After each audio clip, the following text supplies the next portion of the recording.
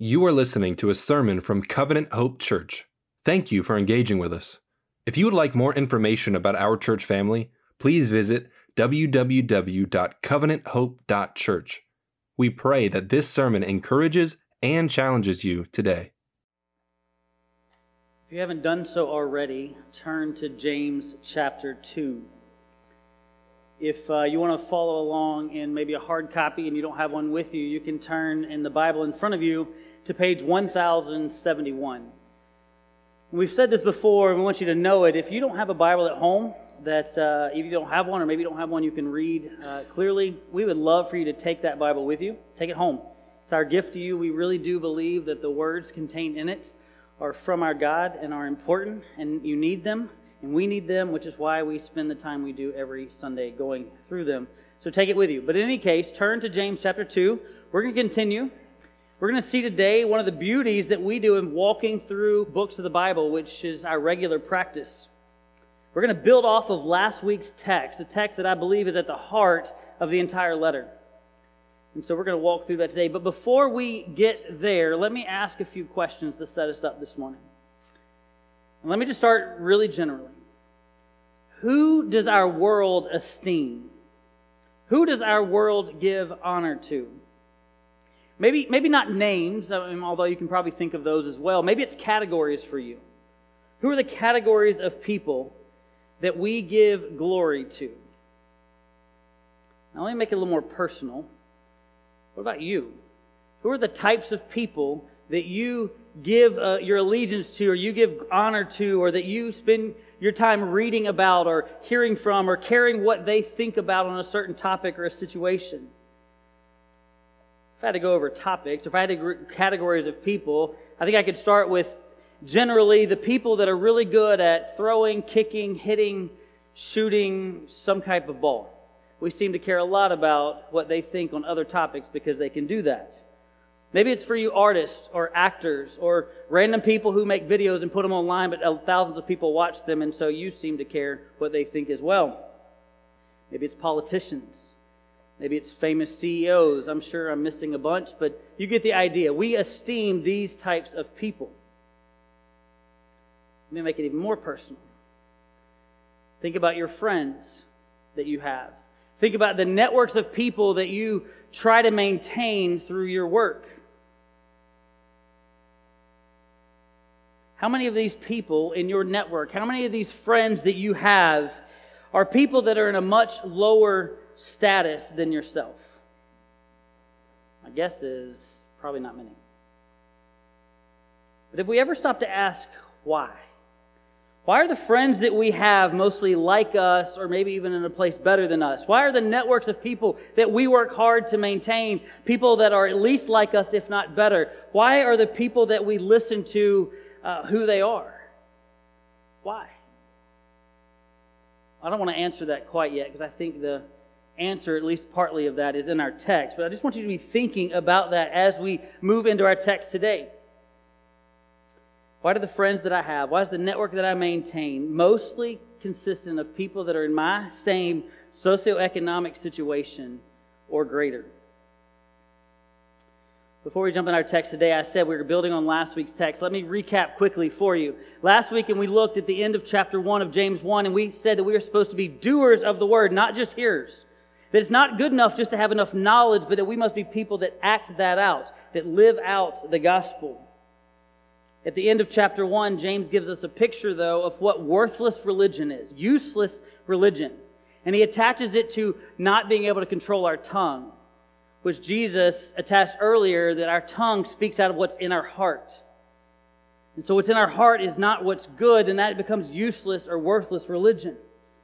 True religion, on the other hand, we get a picture of at the end of James 1, and it has to do with caring for people who can't care for themselves or can't care for themselves well. They bring nothing to the table when we care for them. We get nothing back when we care for them. That's a picture of true religion. And compare that to how our world views people like that. At least in pockets of our society, kids sometimes are unwanted, so let me just rid myself of this thing that's in my body. Or there are places being talked about right now, maybe in your areas that you know about, or I definitely know in other places around the world, that elderly people or disabled people, they get to a point where they're not bringing anything to the table. They're a drain on our society. Or maybe me who's having to take care of them. And so we're genuinely having conversation that is euthanasia okay because it's better for me or better for our society. That's what our world does with people that are vulnerable. But that's the opposite of what the gospel calls for us to look at people like. And Nate already got to this. Why? Because we're the ones who are poor. We're the ones who are wretched. We're going to identify more with that man in verses 2 and 3 of our story today, who bring nothing to the table except filthiness.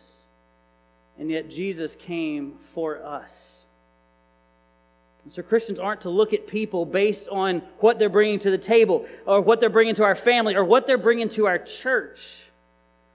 Rather, we're to see all people made in the image of God, the ones who Christ died for. And then lastly, at the end of chapter 1, it says that we're supposed to keep ourselves unstained from this world. Now, we live in a world that loves branding things. Kids follow some guys who do trick shots and things like this, and we joke at how many things that they will put their brand on. They'll put it on everything. It's not just hats and shirts and cups and mugs. It's frisbees and bats and balls and whatever else. Our world loves stamping things with its brand. And I'm not saying that's terrible, but it is a picture of what happens when we live too much in the world and not enough kept unstained from Christ. Everywhere you go, the world is stamping you with who it is. But what did Christ's blood do for us? The Bible said it washed us white as snow. And so we as Christians are to live lives and engage and act in such a way that testify to this cleansing work of Christ.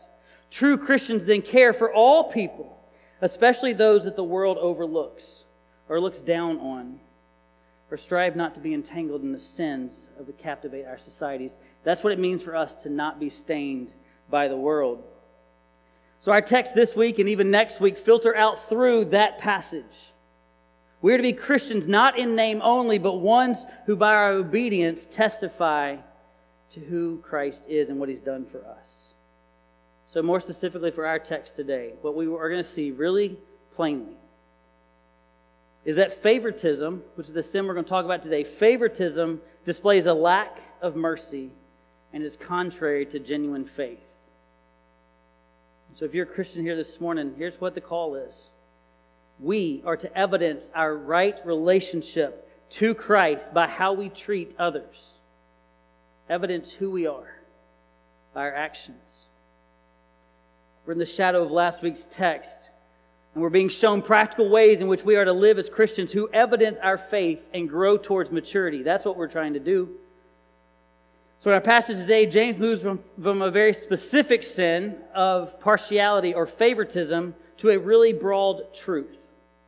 So that's what I want to draw for you today. In the first few verses, James is going to speak of a very particular sin that's often overlooked and apparently was being overlooked in the church. And then he points to a broader reality that our sin exemplifies who we were in Christ, or who we were before we were in Christ. And then lastly, ultimately, it's going to put our sin of partiality in the context of eternal judgment. That's where we're headed. Starting from specific, moving more broad. That's what James is doing. And so my goal here is to tease out James' admonition of this sin within the church, and if we're honest, even possibly our church. And then I want to look at the reasons why this sin is so harmful and why we shouldn't show it. And then finally, I want to look at the solution to avoid this sin embedded in these verses. So effectively, I've just told you, we're going to walk through this text 3 times. So don't get too excited when I get to verse 12 and 13. It doesn't mean we're quite done yet. But we're going to walk through it 3 times, and each time pulling out something just a little bit different so we can see what James is telling us, we can see why it's so harmful, and then hopefully see what the solution for that is. So in James chapter 2, verse 1, he starts like this. My brothers and sisters, do not show favoritism. Let me stop there. Before we can go anywhere else, I think we should define this word. Your version may say partiality. I'm going to use those words interchangeably today. So let me define this word that James calls a sin in verse 9. So I did an experiment. I went to my kids and I said, okay, what is partiality? Now, I got a mixture of really strange-looking faces all the way to a really quick, I have no idea. And if you knew my kids, you could probably guess which ones fall into which category. But nonetheless, I said, okay, they don't know what partiality is. Fair, we don't use that word a lot. How about what is favoritism? And immediately, it's when you treat someone else different than somebody else. Or you like someone more than the other person. I think it's a pretty good answer. For our context today, favoritism or partiality is when you base your treatment, your attitude, your response to someone on something that should not be the basis of how you treat them. It's really, really generic, right? It's when you treat someone based on something that shouldn't be a reason of why you treat them that way. But that's just a definition. Definitions are fine, but James gives us a hypothetical example to illustrate it.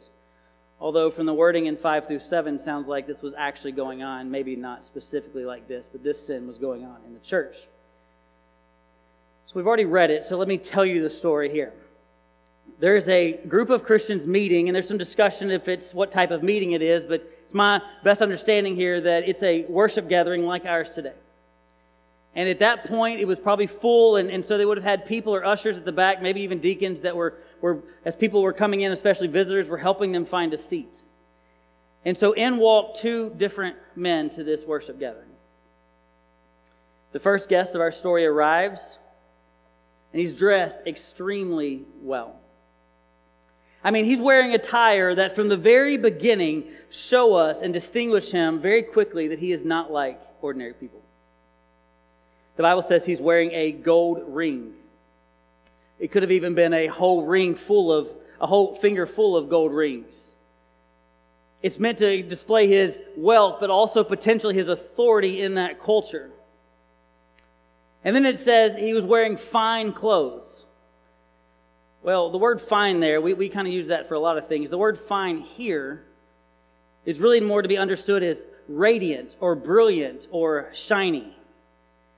I'm not going to lie, when I thought about this man wearing it was shiny, it made me, if you haven't seen the movie Moana, I'm sorry, but there's a crab at the bottom of the ocean and he's bedazzled himself and he sings this song about that he's shiny and I can't get it out of my head, but this man walks in and his clothes are understood to be shiny. It's okay if you haven't seen the movie, it doesn't change the main idea. The main point here is when this man walked in, everybody noticed him and everybody understood that he was wealthy and probably very powerful. And so as such, he is used to people treating him with honor and respect and dignity. And so that's guest one. Guest two walks in. And the Bible describes him extremely differently.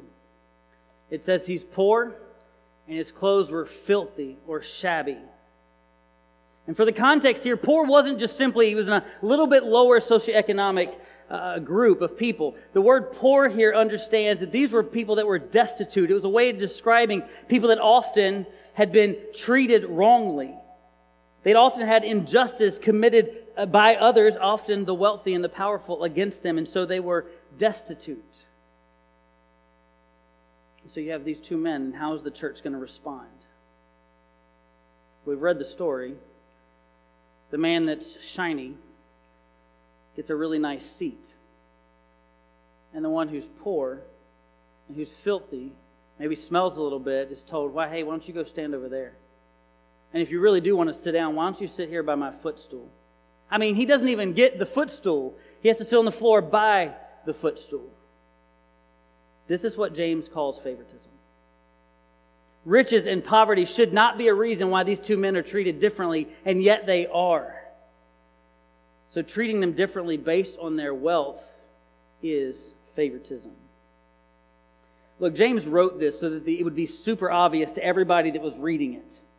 But verse 4 drives home his point.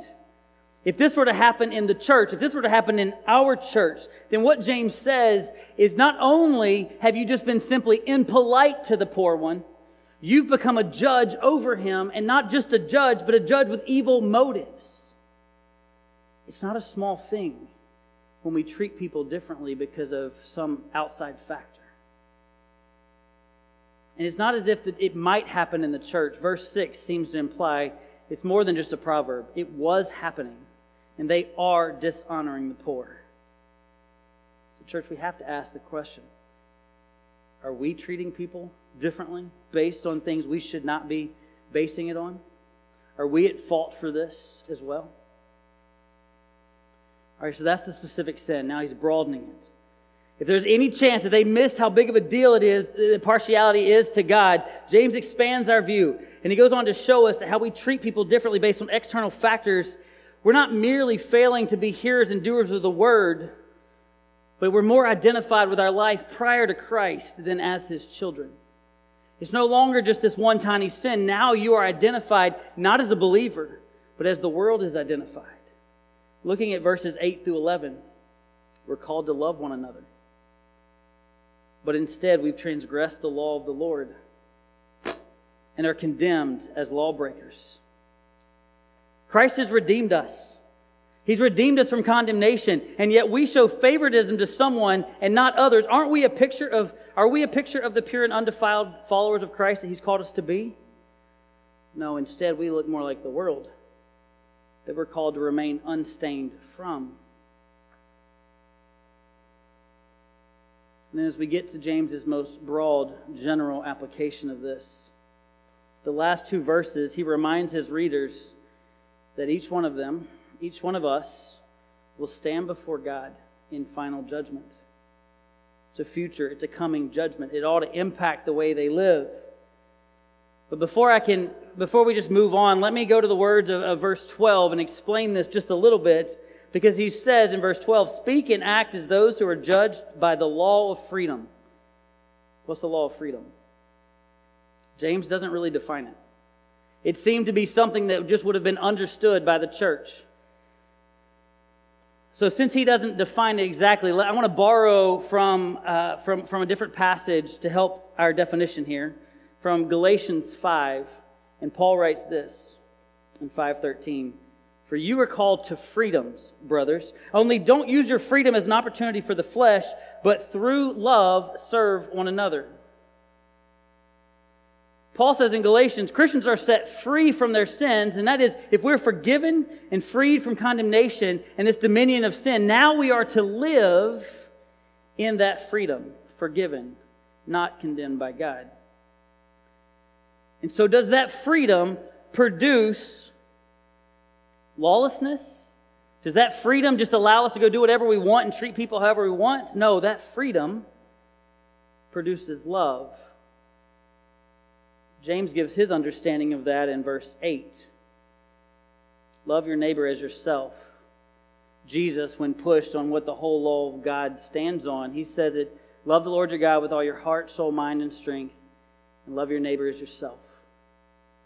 Our freedom produces love. For both Paul and James here, love is the natural fruit. It's the necessary evidence of being justified by faith. Love is the kind of law that governs us when we are freed from condemnation by the blood and the righteousness of Christ. And we'll be judged under this law of freedom. And if we have not loved, we will perish, because there will be no evidence that we've been born again and justified by faith. So see, our partiality, little sin that we started with, is put in the context of your eternal judgment. It's not a light thing. How we treat others is evidence of our relation to Christ or lack thereof. If we've been set free from sin's condemnation and dominion by Christ, then we are to live in freedom. And in this freedom there is a law, and that law is love. So we will be judged under this law. And this law says, don't show favoritism. All right, so I quickly skipped along our passage, hopefully hitting the highlights so you can see what James is doing. His admonition against favoritism is not a small thing that was plaguing the church then and is plaguing the church now. We're in the context, after last week's passage, of looking for genuine tests of faith. And one of the genuine tests, if we have genuine faith, is how we treat others. So does the way we treat others reflect God's saving work in Christ, His love that's been shown to us? Or is it how the world makes distinctions of peoples? and therefore should be filed alongside of not taming the tongue as useless and worthless religion. What does the way we treat others say about who we are? All right, so I'm hoping you're believing that favoritism is not okay with God. But God doesn't just simply give us these laws or these rules sometimes. Sometimes He gives us the why. And I think He gives us the why here.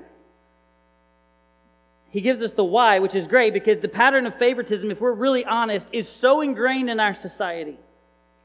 Sometimes we don't even notice what's going on. We don't understand that when we walk into a room of people like this or this or this, we're going to naturally go towards people that are usually like us or somewhere maybe in a better spot than us. We're often not drawn to the people that are very different from us or maybe in a lower standing than us. It's ingrained in us, unfortunately. And sometimes, if we're honest, it's ingrained in our church. So we need to see how faith and favoritism are totally incompatible. So I'm going to quickly just give you the reasons why favoritism is so damaging. They'll be on the screen. Looking at verses 2 through 4, favoritism reveals a judging heart, and behind it, evil thinking. Favoritism to the rich contradicts God's heart because He has chosen many of the poor for Himself. See that in verse 5. Favoritism dishonors people created in the image of God. Favoritism to the rich honors those who oppress and take advantage of others and even sometimes blaspheme the name of Christ. Favoritism makes you a transgressor of the entire law of God. Favoritism, in verse at the end, is not mercy. And if you don't show mercy, you will perish. That's why favoritism is harmful.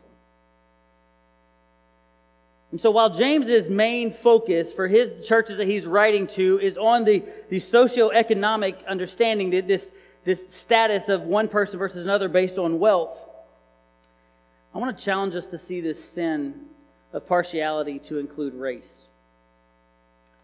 Now, why do I say that? This word for partiality or favoritism is used in several places in the New Testament. And I want to give you just one example because of our time today out of Romans 2. Paul here is writing in Romans to a group that is ethnically and racially and religiously diverse.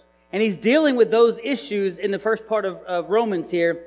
And he says that both sides, Jews and Greeks, are liable to judgment because of their sin. One doesn't get a pass because they're Jewish or because they're more well-to-do or because they've been in the people of God longer. None of them get a pass. Why? Because verse 11 says there is no favoritism with God. So I think James and Paul would be very happy and okay with us using this text that focuses on partiality because of riches to say that it also applies to race. Good treatment, bad treatment. Honor, dishonor. Rejection, acceptance. None of that should be based on riches or race or anything else that we sometimes divide over.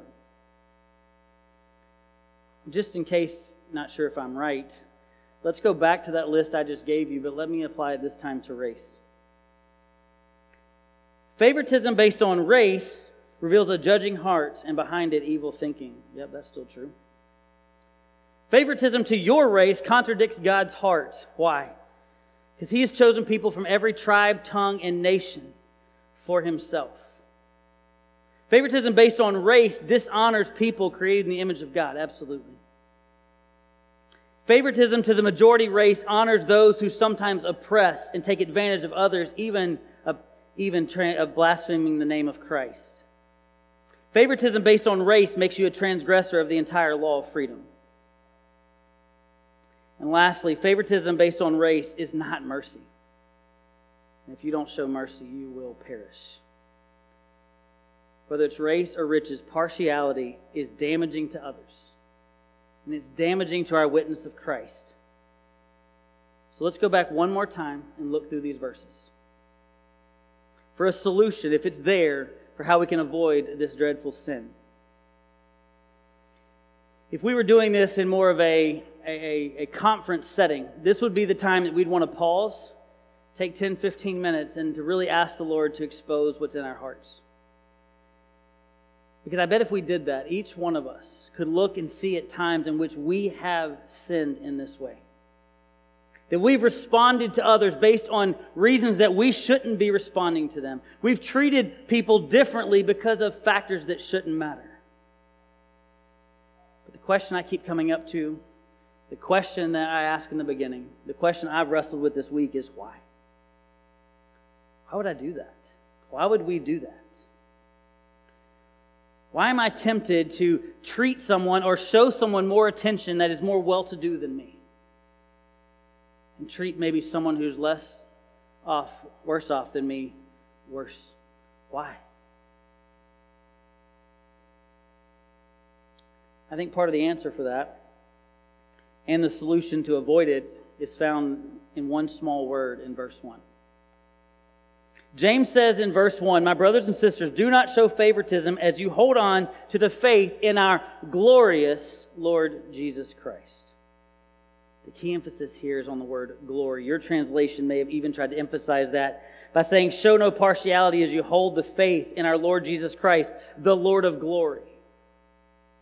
See, James chose, in the way he put together these words, to accent that Christians trust in the glory of the Lord Jesus Christ. And I think the reason he emphasized that is because I think this is at the heart of why we show favoritism. I believe a root cause of favoritism is either we crave human glory, which is why we show partiality to the people that we think can elevate us, or it's out of fear. So we show partiality to the people that are powerful that we think can make us safer. But when you truly see, and when you really take hold of Christ's splendor, His majesty, His supremacy over all things, in other words, when you see Him as the glorious Lord, you won't be captivated by wealth or power or fear. You won't honor the wealthy because they're rich in money. You'll honor Christ because He's rich in glory. You won't favor the powerful. You'll focus on the Christ who, as Ephesians 1 says, is far above every ruler and authority, power and dominion, and every title given, not only in this age, but in the age to come. When you take hold of who Christ is, when you are captivated by His glory, and that's how we fight showing favoritism. Because it's Christ and then all of us.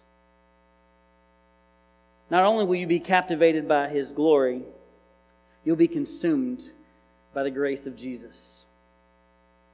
And what I mean by that is, not only when you look at Jesus and you see the glory that He has, you're going to remember that He left that to come down to this earth, to the lowly, to the poorest of the poor, and to give His life, to give His everything, so that you and I can be made rich in Him. Or as verse 5 says, rich in faith and heirs to the kingdom.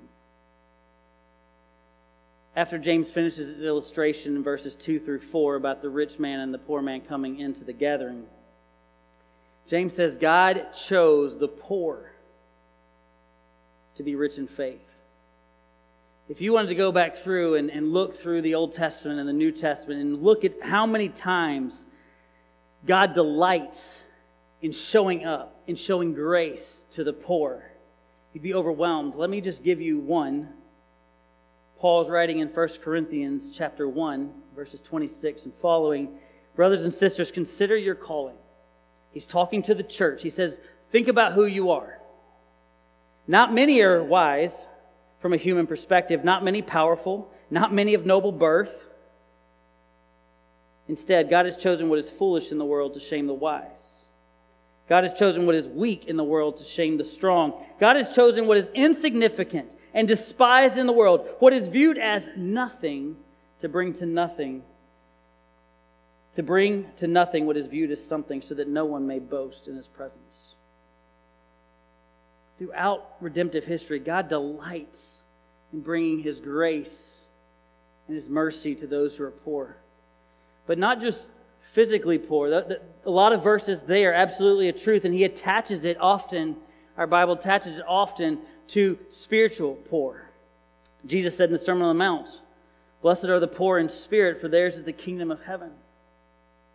It's the testimony of Scripture. God has chosen to show His grace greatly to the poor, to those who suffer with physical needs, and most importantly, to those who acknowledge their spiritual need. So James says here, by neglecting the poor, we are neglecting the grace that lies at the heart of who God is. And this is where we remember that Christ reverses the status of those in the world. The poor in spirit and the ones who are neglected in this world find in Christ a richness that lasts forever. And the glory in the world to come. But He doesn't just reverse our status, He transforms our standards. James would go on after verse 5 and really, he kind of gets on him. He says, do you even realize who you're honoring? These believers were honoring people. They were honoring people who were dragging him into court. They were honoring people who were blaspheming in the name of Jesus. When we understand what Christ has done for us, it reverses how we view people in the world. The poor in spirit become rich in faith. And we don't honor the people just because they're powerful, because some of those people are the ones that are doing great harm to the church. So not only should Christians be captivated by the glory of Jesus, not only should they be consumed by His grace, but James tells us in verse 8 that fulfilling the royal law of loving your neighbor as yourself honors the Lord. He's quoting from Leviticus 19, and in that context, it was to act justly, to not show favoritism, but instead of showing favoritism, you should love your neighbor as yourself. Why? Because favoritism disrespects people. And favoritism dishonors God. And James tells us that if you break one law, you've broken all of them. And in the process, you offend the one who gave the law, that is God Himself. So we need to be committed to this law of love, not showing partiality, but love to every single person God puts in our path, regardless of outward appearances, regardless of status, regardless of anything else in which we might divide people. To show favor towards men is to dishonor God. It's a serious crime. It's a serious offense, which leads to the next part. If we're going to be Christians who avoid the sin of favoritism, then we need to be cognizant of the judgment to come. James takes his argument against favoritism and he connects it to our coming judgment. As we seek to avoid the sin of partiality, we need not to forget that every single one of us, will stand in judgment. Paul writes in 2 Corinthians 5, "For we must all appear before the judgment seat of Christ, so that we each may be repaid for what he has done in the body, whether good or evil." Let me just be honest with you. When you truly are aware that you're going to stand before God and give an account for every careless word, for every action, it changes how you live. You're much less likely to treat people differently when you understand you're going to go give an account for that before the God of the universe. Why did you treat that person differently? Why did you do... that's different. So be cognizant of the coming judgment. Even as Christians, we're going to stand before God and give an account. And lastly, let us remember that the message of the gospel is that we all need mercy. We need mercy that triumphs over judgment. And praise God that He brought justice and mercy together on the cross, where Christ extends to us mercy over judgment, and the judgment that honestly we deserved. Yet He extends mercy anyway. James is saying that when you've experienced that kind of mercy, what Christ did for you on the cross, you clearly now know how to show mercy to other people. That God's mercy in you overflows from you. And as you've received mercy, go extend mercy. As we seek to live out authentic faith, and as we'll be reminded of in our text even next week, true undefiled religion or genuine faith must be evidenced in the way we treat others or by our actions. In our passage today, God gives us a warning against treating others differently based on their wealth. And I said we can extend it to race, we can extend it to background or authority or power. He warns us against that. But He also tells us how to avoid slipping into worldliness, namely by being focused on the glory of Jesus and not on human glory. So as we wrap up, or before I finish, let me ask some questions. I want to ask questions that I want you to reflect on, and if needed, we need to repent of. Favoritism is a common way that the church then and the church now slide into worldliness. the world loves to honor the rich and neglect the poor. And James is saying that the church, if it's not careful, will honor the rich and neglect the poor as well. So these questions are for all of you, but if you're a member here at Covenant Hope, these are specifically for us. I want us to really ponder these. Are we neglecting those around us who are not as well off as us? Are we as a group of Christians would welcome anybody into our midst, regardless of background or race or socioeconomic status? Is that who we are? Are we determining influence in our lives and even in our church based on someone's status? Is that happening here? And we had a great work day yesterday. Thank you all for so many that came out and labored hard. So I'm not talking about taking care of what God's given us, but as we think future, when we think about fixing up our campus, are we doing so to reach the poor, or are we doing so to appeal to the well-to-do that are around our community, who expect excellence and comfort and really nice things? Or maybe it's not just the ones in our community around us. Maybe it's our own hearts. We want comfort and excellence and nice things. And does that drive us beyond what would be honoring to the Lord for how we spend our money? Look, I'll be honest. These are the questions, these are the things that I've been wrestling with as one of your pastors this week, who are called by God to set direction, to oversee how we spend our money and our time. Are we the type of people who welcome everyone and are laboring for those who God loves? I hope that I would say, yeah, I think we are. But I also know the temptation.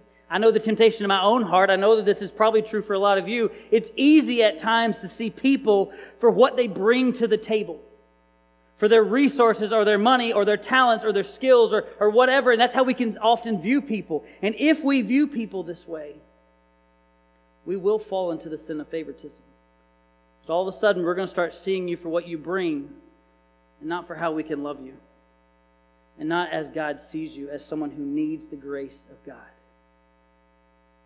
So church, may we be a community of believers who are so captivated by the glory of Jesus, so consumed by His grace, so committed to loving others, and so cognizant of the judgment that is to come, that we be characterized by mercy.